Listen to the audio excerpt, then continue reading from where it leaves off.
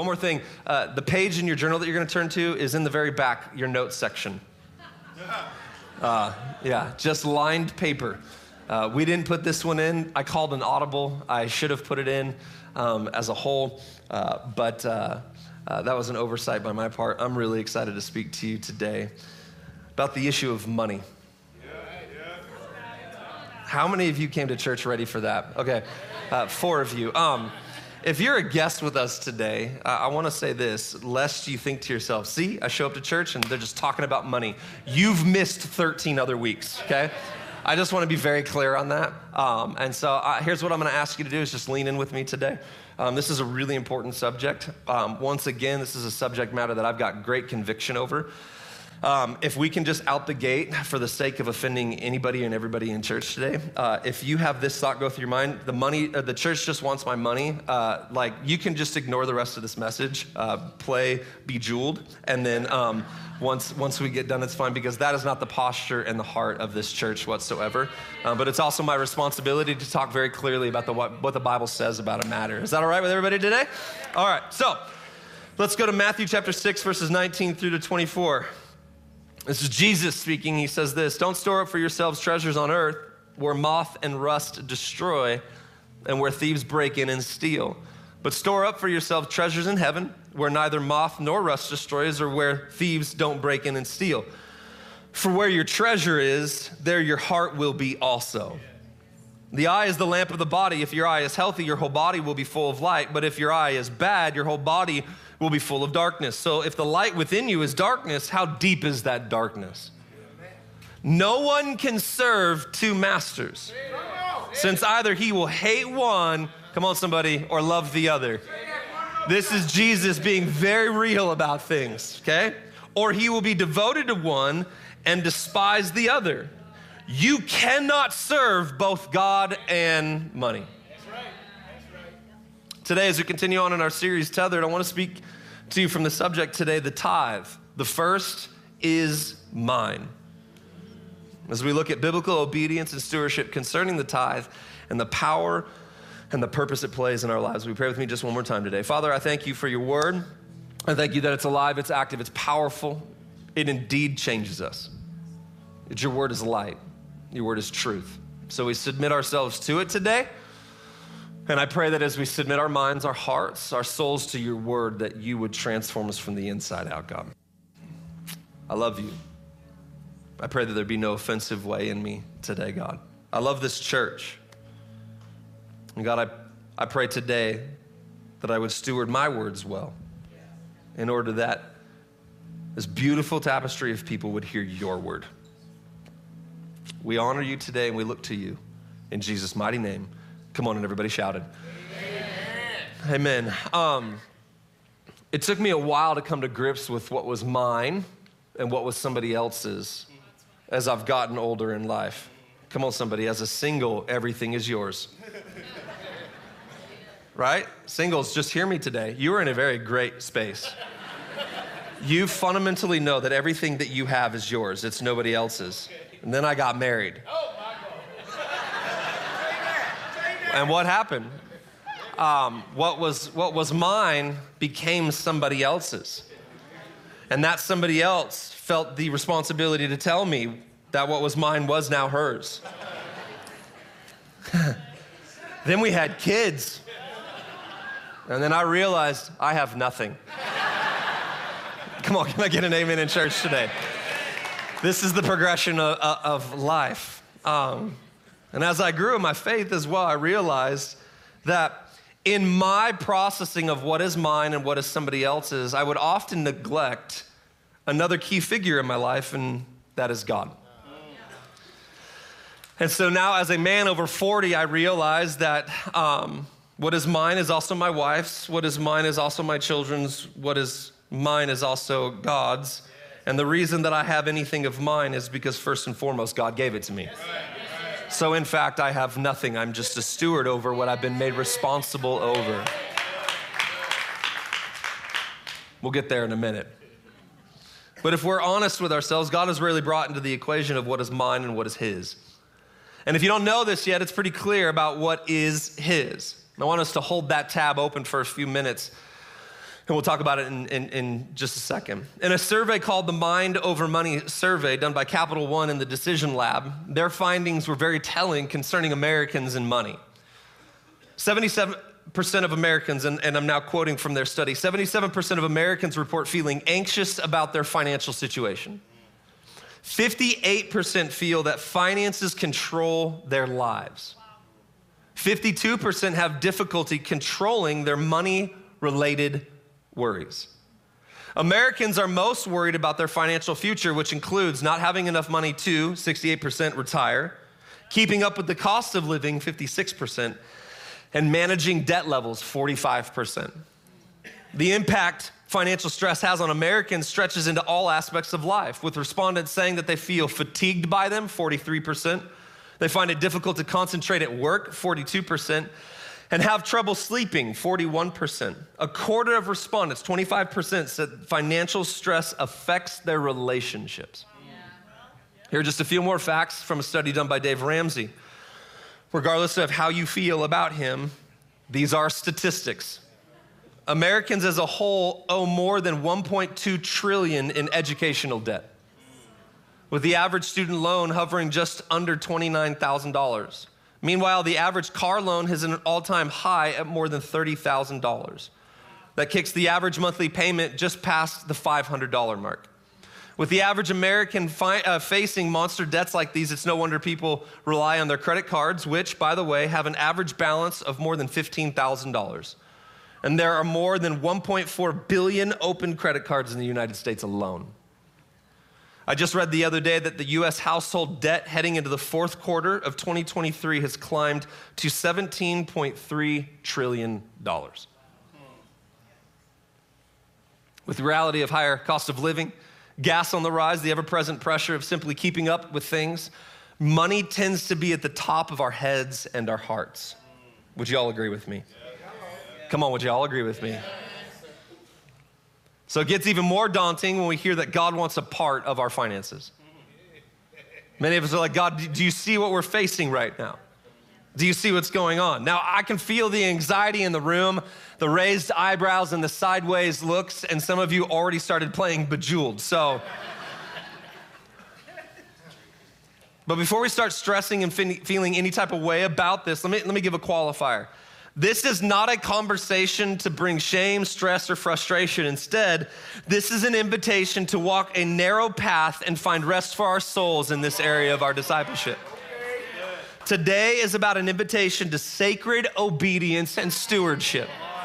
Okay? The truth is that the Bible has a lot to say about this area of our life and faith. I love this thought offered to us by the Holman Illustrated Bible Dictionary concerning stewardship in our lives. This is what they write. The biblical concept of stewardship, beginning with Adam and Eve and developed more fully in the New Testament, is that God is owner and provider of all that any of us possess. That's right. Since all belongs to him, it is incumbent that we all be used for his purposes and glory. A collective responsibility was given to mankind to have dominion over the earth, to care for it and manage it for his glory. Individually, whether financial resources, real property, other valuable items, time, influence, or opportunity, the believer is to seek the mind and will of God for every decision. He expects for all that we have to be used in ways which please and honor him. He expects that we, regardless of vocation, will exercise responsible stewardship on his behalf of every day that we live. One day his eternal kingdom will come. In the meantime, we are to live as if it has already come. Yes. End quote. Stewardship, write this down today if you're taking notes. Stewardship is first and foremost about our hearts before it's about our money. Stewardship is about our hearts before it is about our money. But the truth is, as Jesus would say to us, our heart and our money are closely connected. And the way that we see and operate in stewardship is a direct reflection of our hearts. So if we're going to deal with the idea of biblical stewardship, church, we must recognize and engage first in first. Every shout first. Every turn to your neighbor and say first. The sacred act of tithing. Amen. 5 amens. We'll get there. I'm going to talk to this side over here. This is my side today. This is my side today. All right. In one of the craziest articles I have ever read, A story is told about John Densmore, longtime drummer for The Doors, and I quote from this article now. John Densmore, longtime drummer, listen to this because this is just wild and out how he came to these conclusions. John Densmore, longtime drummer for The Doors, took up tithing after John Lennon, y'all know who John Lennon is? Yeah. All right, just making sure. After John Lennon praised it in a Playboy interview. Y'all see why I was tripped out? This brother's talking about tithing in a Playboy interview. Years later, just to be clear, this was a different magazine that I got this article out of, okay? Just want to clarify that. It was a financial article. So, I got to scratch this from the next service. Praised it in a Playboy interview. Years later, Densmore mentioned in an essay for The Nation that tithing helped him resist greed. He wrote, during the Oliver Stone film on our band, the record royalties tripled. And as I wrote those 10% checks, my hand was shaking. Wow. This is somebody who doesn't even follow Jesus, that is grasping the gravity of this sacred act. In an article called The Stewardship Dilemma, the author writes, tithing is not a luxurious option achievable only by those whose financial security is assured. It's the ancient spiritual practice that God uses to begin setting our priorities right, to heal our hearts of greed and fear, and to draw us ever closer into his own boundless generosity. Now, before we dig into the academic part of this message today, I want to show you the math on this thing as we've been doing in this whole series. I want to take a moment to acknowledge where each of us is in the room today. All right, across all of our service today and online, there will be, broadly speaking, 4 groups of people hearing this message today. Group 1, okay? Group 1, this is the all about it group. It means you're all about it, right? This is the group of people who understand the principles and practice of the tithe and are currently engaged in faithful and consistent giving of the tithe. They are pumped that I'm talking about this right now, okay? Because they understand the great blessing that it's been in their life, and they have seen God be so faithful in all areas of their lives. They will probably be the people that are shouting amen at me today. Group 2, this is fun. This is a fun service today. Group two. This is the I had no clue group. This group is those in here today who are simply unclear. You've never heard or have never been taught about the subject of tithing. Maybe you're newer to your faith and the Bible and you come from a different faith background where it was not taught or modeled. So you're simply not knowledgeable about the subject yet. Welcome to the well. Group 3, this is the I know but don't want to group. This is the fun of this side. Come on, you guys need to come with me on the journey. Come with me on the journey. This group is those in here today who very much know what the Bible says, have been taught what the Bible says, but simply don't want to. You've decided to ignore this subject and area, listen to this, of your discipleship in life. Group 4, this is the I don't think I can group. This group are those in here today who, when looking at your finances, believe that you cannot afford to tithe. Your financial situation is tight, you are struggling to make ends meet, and things are difficult right now. Now, I know that these are relatively broad categories, but now, and I can't believe I'm saying this with my mouth today, with almost 2 decades of pastoral ministry now, these are the groups that I see and engage with on a very regular basis. Now, I realize there's a lot of heat surrounding this issue that brings great division and contention amongst people, both a part of the local church and not a part of the local church, okay? Our ability to appropriately define this reality has to come from the truth of Scripture, okay? We can't just express opinions or systematics or tradition, so we must ask ourselves, what does the Bible say about this issue? Now, before I go on, for some of you in this room today, this is a tense situation. This is a tense issue for you today. You were not ready to come into church and have to deal with this today because you come from a place where you've seen it not done appropriately. Maybe you've been a part of a church that hasn't done what they're supposed to do with finances. And we've watched people, even in the media, who live lives in certain ways and don't use resources in appropriate ways. We've seen that. I want to just tell you here that at the well, we have a very judicially responsible system and board and the way that we do things around here, okay? So if you have any questions about that, go to grow. All right? Go to grow. Do all that. So I'm going to speak today simply from the place of what Scripture says. Amen. Is that all right with everybody? Yeah. All right. The word tithe. Let's look at the scriptural history of the Bible, front to back, Genesis to Revelation. Y'all ready? Here we go. The word tithe means a tenth. That's deep, I know. Biblically speaking, from the Old Testament, the tithe was a tenth of the produce of the earth, consecrated and set apart for special purposes. The dedication of a tenth to God was recognized as a duty before the time of Moses, before the law was actually given. Okay, that's really important for us to note. One of the earliest mentions of the tithe is found in Genesis chapter 14, verse 20, which was pre-law, speaking about Abraham. Genesis 14:20. And blessed be God Most High, who has delivered your enemies into your hand. And Abram gave him a tenth of everything. This principle would be observed and followed for generations afterward. Y'all ready for a lot of scripture? The first Mosaic law on the subject is recorded in Leviticus, I know, everybody's book of choice, 27:30 through 34. Every tithe of the land, whether of the seed of the land or of the fruit of the trees, is the Lord's. It's holy to the Lord. And then he'll go on to share a bunch more about the tithe.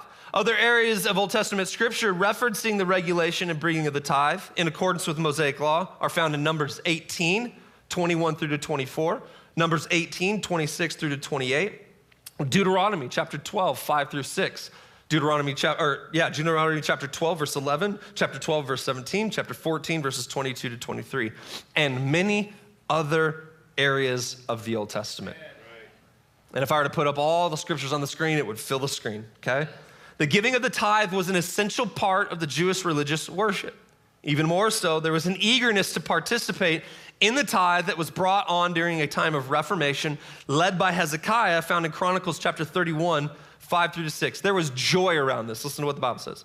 As soon as the command was spread abroad, the people of Israel gave in abundance the first fruits of grain, wine, oil, honey, and all the produce of the field, and they brought it in abundantly, the tithe of everything. It was as if they were all waiting, right? And they were like, on your marks, get set, go. Oh! And everybody lost their mind. They were ready to go. They were ready to do it. Now, some of us will just pause for just a second. Some of us might be thinking right now, man, they're talking about wine and grain and produce. That was an agricultural culture, okay? An agrarian culture. Now, we'll get to the New Testament and we'll start to see that culture start to shift into, for lack of better terms, first century Christianity was moving into a modernized culture. No, they didn't have Instagram and green dollar bills, but it was moving from trading in wine and in grain and in fruit and those produce to starting to deal with money. Notice, Judas didn't sell Jesus for apples. Y'all with me? He traded him for something much more to him. Okay, that's important to note. This then brings us to one of the most popular, most quoted sections of scripture referencing the tithe. Y'all have heard it before, Malachi chapter 3, verses 8 through to 10. Will man rob God? Yeah, you are robbing me. But you say, how have we robbed you? In your tithes and contributions. You are cursed with a curse, for you are robbing me, the whole nation of you. Bring the full tithe into the storehouse, that there may be food in my house, and thereby put me to the test, says the Lord of hosts. If I will not open the windows of heaven for you and pour down for you a blessing until there is no more need. I will rebuke the devourer for you so that it will not destroy the fruits of your soil, and your vine and your fields shall not fail to bear, says the Lord of hosts. Then all nations will call you blessed, for you will be a land of delight, says the Lord of hosts. Now, this piece of scripture has been greatly abused in my summation.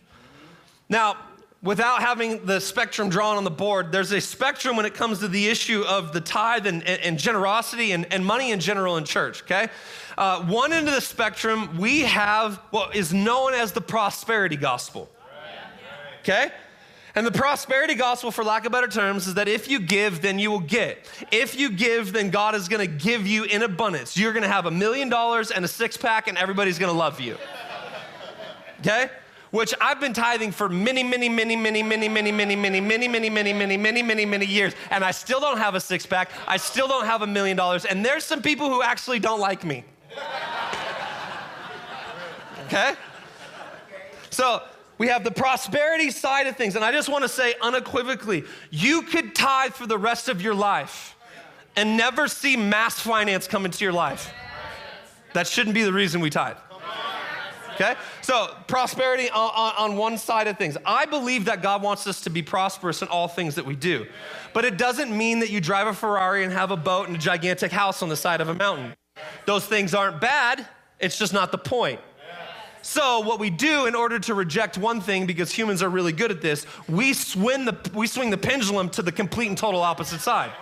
So instead of the prosperity gospel, we like to dip into the pool of the poverty gospel, which is God doesn't want me to have anything, and that anybody who does have anything is inherently bad because they are led by money, which is not true. I know God-fearing people who do great things with their finance who live according to this principle, okay? So I don't think that God wants us to have nothing and be impoverished and not enjoy the life that we have and the life that he's called us to lead, as long as it's stewarded well and led well by you and me. Am I talking too quick right now? Okay. So we're not to swing towards these pendulums over here. There's a third way. And the third way is obedience. The third way is obedience. And there's seasons where we have a lot, and there's seasons where we have a little. It was the neglect of the tithe that the prophet was addressing to these people. And like so many other times across their history, the people of God had abandoned the reality of obedience. This was the true issue. They had abandoned the reality of trusting God with everything they had and everything that they were. So now we move from the Old Testament, that's just a 30,000-foot view of this area, to the New Testament, from Malachi to Matthew. And in this, we have a gap of about 400 years. From this period enters Jesus and the ushering in of what is called the New Covenant. It's a covenant based not on performance or requirement, but instead based on the sacrifice of Jesus. Right. It's based upon grace, and that grace is found through faith in Jesus. By placing our faith, our trust, and our hope in him, we are free from the ramifications of a life lived in rebellion and sin. We are set free in Christ. Right. Y'all with me? Right. This is the gospel of grace. Based upon this definition, though, based upon the idea of a new covenant, many thoughts and ideas have been developed around the tithe issue. The greatest of these arguments is that the tithe, among other realities of the Old Testament, is no longer necessitated and relevant to us who live under the new covenant. This is one of the thoughts and arguments. At first glance, that would seem appropriate. It would seem valid. It'd seem a right thought process, but it would be so far from the truth. And I'll be as bold to say it. Now, I want to also just qualify this. Lots of qualifiers in this. I'm not teaching about something that I don't do. Erica and I, as a family, tithe to our local church, the Well. Just so you know, this is my local church too. I don't just teach here and then go somewhere else on the weekend, right? Like, where's he catching a Saturday night service? My kids are raised here. We do community and life here. So Erica and I faithfully give in this house. Okay? Now, it couldn't be further from the truth. Just because we're in the new covenant doesn't erase certain things. Now let's proof it. This type of thinking is addressed numerous times throughout the New Testament, but none more clearly than by Jesus in his Sermon on the Mount. Listen to what he says in Matthew chapter 5, 17 through to 19. Do not think that I've come to abolish the law or the prophets. Notice the word. I have not come to abolish them, but to fulfill them. For truly I say to you, until heaven and earth pass away, not an iota, not a dot, will pass from the law until all is accomplished. Therefore, whoever relaxes on one of the least of these commandments and teaches others to do the same will be called least in the kingdom of heaven. But whoever does them and teaches them will be called great in the kingdom of heaven. Notice he doesn't say won't be in heaven. This is an important thing to realize. But he's like, you can't just scratch away some of these things because we're in a new covenant. It just simply means that these things don't produce our salvation. Now, I'll say this unequivocally. Can you be a Christian and not tithe? Yep. Can you be a Christian and not read your Bible? Sure. Can you be a Christian and not pray? Sure. Can you be a Christian and not come to church? Sure. Can you be a Christian and not worship? Sure. But here's what I tell you about your Christian walk. It's got to be so dull. What's the point? Right. Now, many people come and will ask our staff, ask us, man, can you disciple me? I just want to be discipled. How many have heard that before? Maybe you even said that. Everyone's like looking at me. They're like, I've never said that. And I would say that this subject matter that we're dealing with today is a discipleship issue. It's a discipleship issue. It's not a salvation issue. Are we really clear on that? Okay, so I don't want anybody walking out of here going like, oh, see, this is just legalism. No, legalism is believing that you have to do something in order to get something. This is not a salvation issue. This is a discipleship issue, okay? So the writer of the New American Commentary on Matthew states this: it is inadequate to say either that none of the Old Testament applies unless it's explicitly reaffirmed in the New, or that all of the Old Testament applies unless it's explicitly revoked in the New. Rather, listen to what he says, all of the Old Testament remains normative and relevant for Jesus followers today. Paul, writing to Timothy, 2 Timothy chapter 3, verses 16 to 17, puts it this way: all scripture is breathed out by God, profitable for teaching, for reproof, for correction, for training in righteousness, that the man of God may be complete, equipped for every good work. Yes. Biblical silence on a matter does not make the matter void or irrelevant. A lot of people say, well, Jesus didn't say it, right? So we expect Jesus to say every other word that we need in order to be convinced of something. That's our biblical reality, apparently, okay? This is why the Old Testament is important to us. Much of what we relegate to the corners of our faith is simply our way of not doing the work necessary to form a biblically based assessment of truth for our life and faith. The Old Testament is crucial in bringing context to these and many other issues we face where there seems to be silence in the New Testament. Also, many times, silence is simply an assumption of participation. Just because it's not said does not mean it's not there.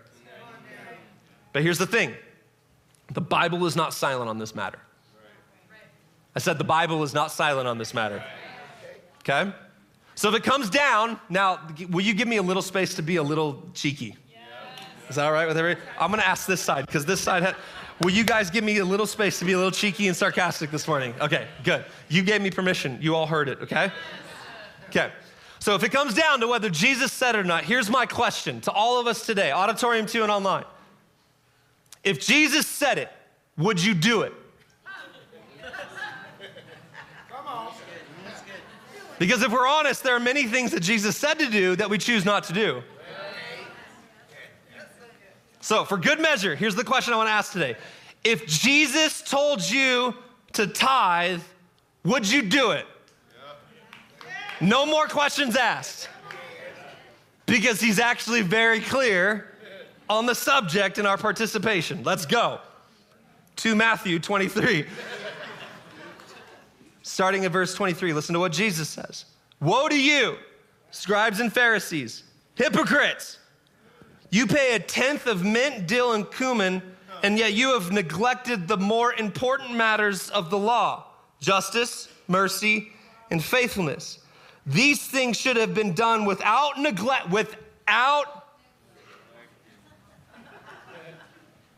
These things should have been done without neglecting the others. But yet I cannot tell you how many times this verse has been used to say, see, it's gone. We need to pay attention to justice, mercy, and faithfulness. He says, yes, of course. Those are actually the more important things. This should be easy. That's what he's saying. It's right here in Matthew 23, and the same moment recorded in Luke chapter 11, verse 42, that he rebukes the Pharisees not for their tithing, but for their neglect of people and the weightier matters of the law. In other words, Jesus affirms the principle of the tithe as he corrects the other issues of the heart that the Pharisees were dealing with. He did not renounce tithing. He objected to their following of the law in lieu of helping people. Let me illustrate it this way. It'd be like me acknowledging today that you came to church wearing a shirt and shoes, but making sure that you didn't neglect the more important matter of wearing pants.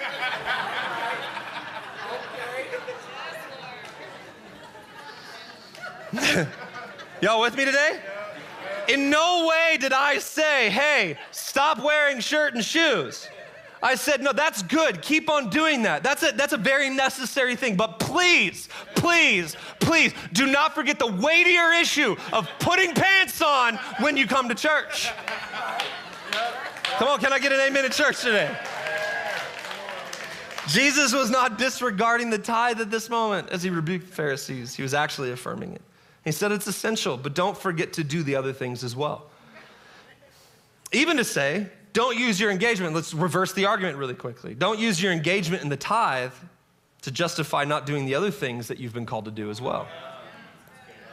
The reality is that we can give and ignore serving, worship, reading our word, prayer, and many other parts of our whole discipleship journey. Okay? If you continue to study, we'll see again, Luke chapter 18, verses 9 through to 14. Jesus will affirm the reality of the tithe as he tells a parable about a Pharisee and a tax collector. He says this, he also told this parable to some who trusted in themselves that they were righteous and looked down on everyone else. Two men went up to the temple to pray, one a Pharisee and the other a tax collector. Both were disliked.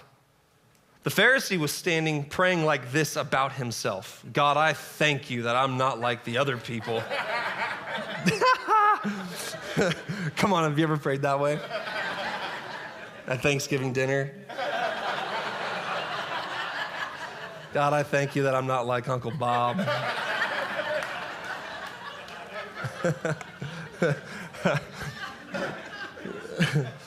Greedy, unrighteous adulterers, or even like this tax collector. That's what he's standing right now, or even like this guy. I fast twice a week. I give a tenth of everything I get. The tax collector, standing far off, would not even raise his eyes to heaven, but kept striking his chest, saying, God, have mercy on me, a sinner. Wow. Notice they were both there to do the same thing, but the posture of their heart was very different. Yep. I can tithe and be, God, look at me. Look at me. Or I can tithe with a very different posture because it's at the end of the day not about this, it's about this. Now, he doesn't critique or abolish the tithe, but instead brings a critique against the heart posture of the one giving. Jesus doesn't condemn tithing, but rather condemns it being done to the exclusion of living a life of humility and recognizing who one is in light of God's goodness and grace, a sinner.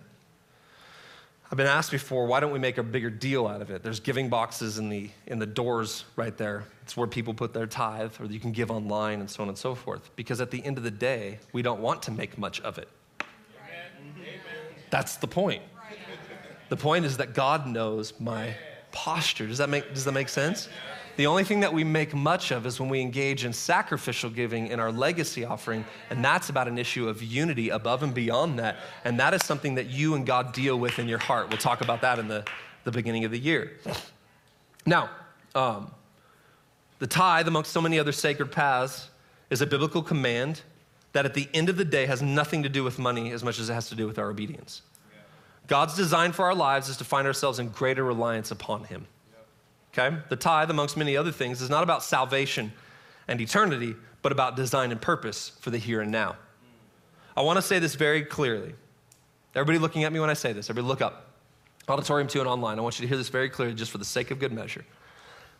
All the gospel, salvation in Christ requires is repentance and faith. That's it. But what the gospel produces is obedience. See the difference? Okay? Joyful obedience. We live in a culture now that is becoming increasingly self-reliant. We reject and we rebel against anyone or anything that would seemingly subject us to a position of reliance. However, it is in the place of reliance that we find true freedom and blessing. God says, if you'll trust me with the tenth and learn to live on the rest, I will ensure that you are cared for in every way, far beyond your comprehension and understanding. The tithe is about obedience, plain and simple, faith-filled obedience. Now you may say, Jason, these are uncertain times. The economy is fragile. We've just experienced a global pandemic. There are wars and rumors of wars. The political landscape is tense. The political landscape is crazy. Gas is high. Homes are expensive. Food is inflating daily. Jobs are scarce. And I don't know what tomorrow holds. And you would be right. But listen to what the writer of Ecclesiastes says, chapter 11, verses 4-6. One who watches the wind will not sow. The one who looks at the clouds will not reap. Just as you don't know the path of the wind or how bones develop in the womb of a pregnant woman, so also you don't know the work of God who makes everything.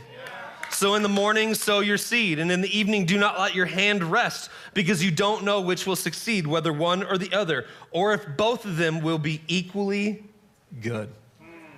Faith-filled obedience, church, hear me today, does not look at the wind or the clouds, but instead trusts the one who created them. So as we close today, some of you are like, he's actually getting ready to close. I apologize, I'm trying to make up time for the past few weekends. As we get ready to close today, I want to give us one. One point. God is working. One very important point and practical next step to help order our lives. This is the only point you're going to get today. Then I'll talk for a little bit longer after it. Here's the point. Y'all ready? Yeah. Every shot number one. We have to fight for what is first. Come on. That's good. We got to fight for what is first. This is something we have to do in every area of our lives, whether it's with our time, our talent, our gifts, or money. As we've been talking about today, we have to put first in our lives. What we put first in our lives says a lot about what controls our lives. Yes, let me say that one more time. What you and I put first in our lives says a lot about what controls our lives. God is first. That is the exclusive claim that he makes over your life and my life.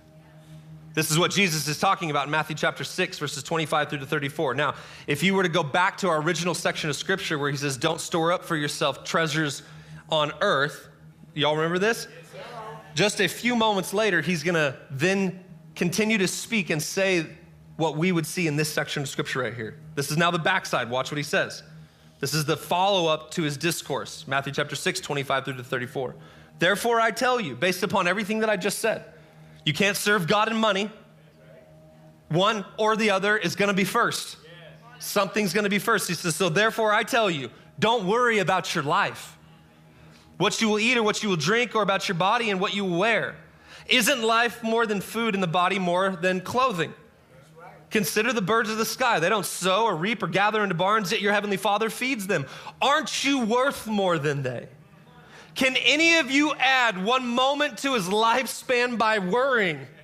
That is one of my most favorite statements ever made in scripture, because I get weird mental pictures of people trying to add to their lifespan just simply by gritting and worrying. How many of you stayed up extra hours last night thinking over a bunch of things as we head into new seasons, worrying? Can you tell me how much it added to your life? How much of the stress and the frustration that we carry, how much is it really adding to our lives? Do you gain more years by worrying? Why do you worry about your clothes? Observe how the wildflowers of the field grow. They don't labor or spin thread. Yet I tell you that not even Solomon in all of his splendor was adorned like one of these. If that's how God clothes the grass of the field, which is here today and thrown into the furnace tomorrow, won't he do much more for you? You have little faith. So don't worry saying, what will we eat or what will we drink or what will we wear? For the Gentiles eagerly seek after all these things, and your heavenly Father knows that you need them. But seek first, here it is. But seek first the kingdom. Everybody shout first. Come on, everybody shout first. Come on, both auditoriums, everybody shout first. But seek first the kingdom of God and his righteousness, and all these things will be provided to you. Therefore, don't worry about tomorrow, because tomorrow, Jesus, little sarcasm, because tomorrow will worry about itself. Each day has enough trouble of its own. I want us to see what this looks like when Jesus says, seek first the kingdom of God and his righteousness. Right over here in this jar, we have kingdom stuff. I like the idea of kingdom stuff being rocks. Y'all remember what Jesus said? You build your life on? You build your life on the? You build your life on the? Right. And so you're stable, you're secure. These are kingdom things. And then we have these things. Well, sandy sand. Sandy sand. These things. It's all these other things that Jesus talked about. And here's what's interesting to me is that many of us play in sandboxes more than we stand on rocks. And once we get our sandbox built and we say, okay, God, now all these things have been added, and I'm going to then start adding kingdom things. Y'all see what I'm talking about here? And here's the thing, and I know some of you are like hoping that it all fits in the other one, but it doesn't. And there's inevitably things that don't fit because I put these things first. Y'all see what I'm talking about? But Jesus says, if you seek first the kingdom of God, oh, that's why Aaron did plastic, thank you. She just shakes her head. She's like, I told you. Seek first the kingdom of God and his righteousness. Just make sure I put these up. And all of these things will be added unto you. Y'all see what I'm talking about? That's just this is more like dirt sand. But I want you to see the principle here. The principle is that many of us are trying to fit the kingdom secondarily in our lives instead of it being first in our life and packing it in. And the key to a strong life, a strong foundation, is kingdom first. Now, for many of us, we struggle with this, and here's why. It's not about money. It's about faith. And I often sit back and I realize that one of the greatest reasons that we struggle with this issue is not because money. We have the money. But we prefer to give it to Apple.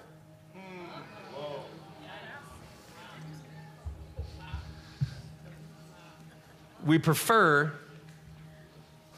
to give it to Starbucks. Oh, now I really want to meddle for just a second. Oh, Lord Jesus, help me.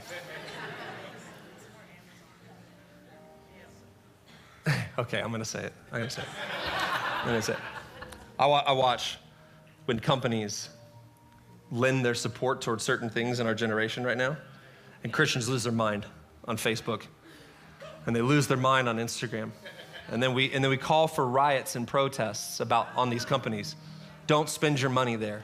And here's the question that I asked so many times in my life. I go, you're advocating for not spending your money someplace. Here's my primary question. Are you first doing this?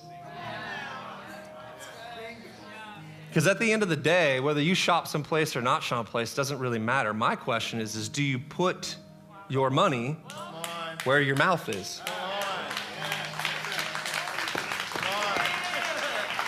I just kind of put it out there, right? Because for me, like I get it. I mean, I don't want to support those things, and I don't want to shop here, and I don't want to do this. But my primary responsibility is this. Because here's what I trust more than anything else at the end of the day. I trust that the kingdom will advance. When I tithe, I trust that the kingdom will advance, regardless if people are still spending money at Starbucks or Target or anywhere else. Right? 5 amens on that one. Or maybe I'm up in your business. Because when we put right things first, it reorders and reprioritizes the rest of our lives. This is especially important truth for those today who believe you can't do this because you can't afford it. I can tell you right now, you can afford it. Most of us can't afford it. But it may require you to sacrifice some things that you don't actually need. There have been times where I haven't been able to get what I want. But God has always supplied my needs. So I mean that the latest iPhone may be put on hold. It may mean that the daily Starbucks or lunch out can no longer happen, but I'm telling you, when you put the right things first, it will reorder your life. Come on, somebody.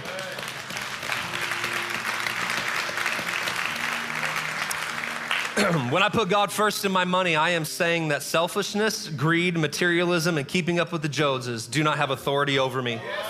When I put God first in my time by Sabbathing, I'm saying that busyness, hurrying, rushing, and running the rat race does not have authority over me. When I put God first in my attention and worshiping, I'm saying that worry, fear, insecurity, and hopelessness do not have authority over me. When I put God first by reading and studying His Word, I'm saying that distraction, lies, ideologies, and philosophies, whispers in the world's deception does not have authority over me. When I put God first in my marriage, I'm saying that division, distraction, desire, apathy, and bitterness and unforgiveness do not have authority over me. When I put first God in my family, I'm saying that disunity, callousness, trauma, the past, and hurts do not have authority over me. And when I put God first by saying yes to Him and following Him, I am saying that sin, brokenness, addiction, rebellion, the devil, and the world do not have authority over me. Come on, someone shout first.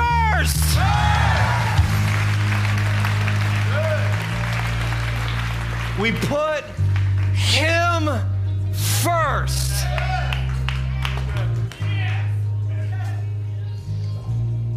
First. In all things. This is my way of equalizing it because it's not just about money. But we've talked about all the other things for the past 13 weeks.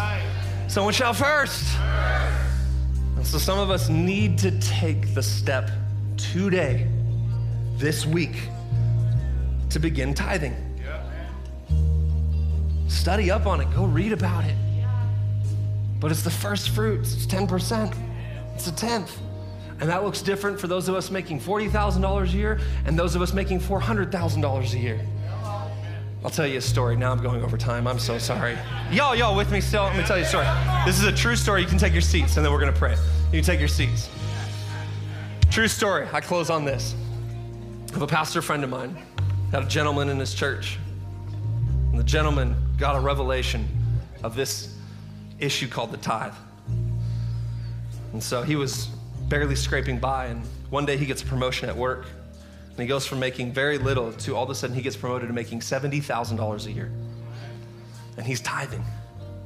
And he's like, God, thank you for this promotion. And he starts seeing that in this greed's going away, all this stuff's going away. And then he gets another promotion and another promotion and another promotion and another promotion. And this gentleman goes from making $70,000 a year to $400,000 a year. And some of us can't even fathom that type of money, right? And this gentleman's making $400,000 a year. So he walks up to the pastor. This is a true story. I'm taking away names for the sake of the story, okay? True story. He says, Pastor, man, I got to talk to you about this. I'm making more money than I've ever made. But I got to tell you, this tithing thing is getting really expensive. That's what he says. And this pastor friend of mine, he is smart as a whip. He walks right up to him and he goes, all right, let's pray right now. And he lays hands on him. He says, God, right now, I just pray that you would bring this gentleman back down to what he was originally making so that he can afford his tithe. Amen. And this gentleman goes, no, I don't want that prayer. I don't want that prayer. I don't want that prayer. That's a true story. What happened? It wasn't the money thing that happened. It keeps us in a place to go, this is not mine. This is all God's. And I want to use everything that is God's to bring him glory. And God says, if you just give me this and trust me, then oh boy, live off the rest of it and see that I will not open up the floodgates of heaven and pour out such a blessing in Jesus' mighty name. Come on. And somebody said, amen. Just bow your head and close your eyes with me today. Father, we thank you for your word. Your word is good. Today, God, I ask that right now you would just stir our hearts in this place. I want to ask a question while our heads are bowed and our eyes are closed. Maybe today in here, somebody needs to take the first step in all things. And the first step is to simply make him first in your life. It's not giving. It's not any of that. It's simply saying, Jesus, I acknowledge you as my Lord and Savior, and I want to follow you. That's the first step. It's Jesus first. And so we're going to pray a prayer in this moment, all of us together, so we don't leave anybody out. But if you'd say, man, Jason, that's me. I need to say yes to Jesus. Would you pray this prayer after us today, with all of us today, so we don't leave anybody out? Come on, as loud as you can, church. Both auditoriums today. Would you say this out loud? Everybody say, Jesus, I'm giving you everything. My past, my right now, and my future. And today, I'm deciding to follow you. I'm going all in. Thank you, Jesus, for saving me. Thank you, Jesus, for your grace. Thank you, Jesus, for freeing me. And today, I am deciding to follow you all the days of my life. In Jesus' mighty name. And everybody said,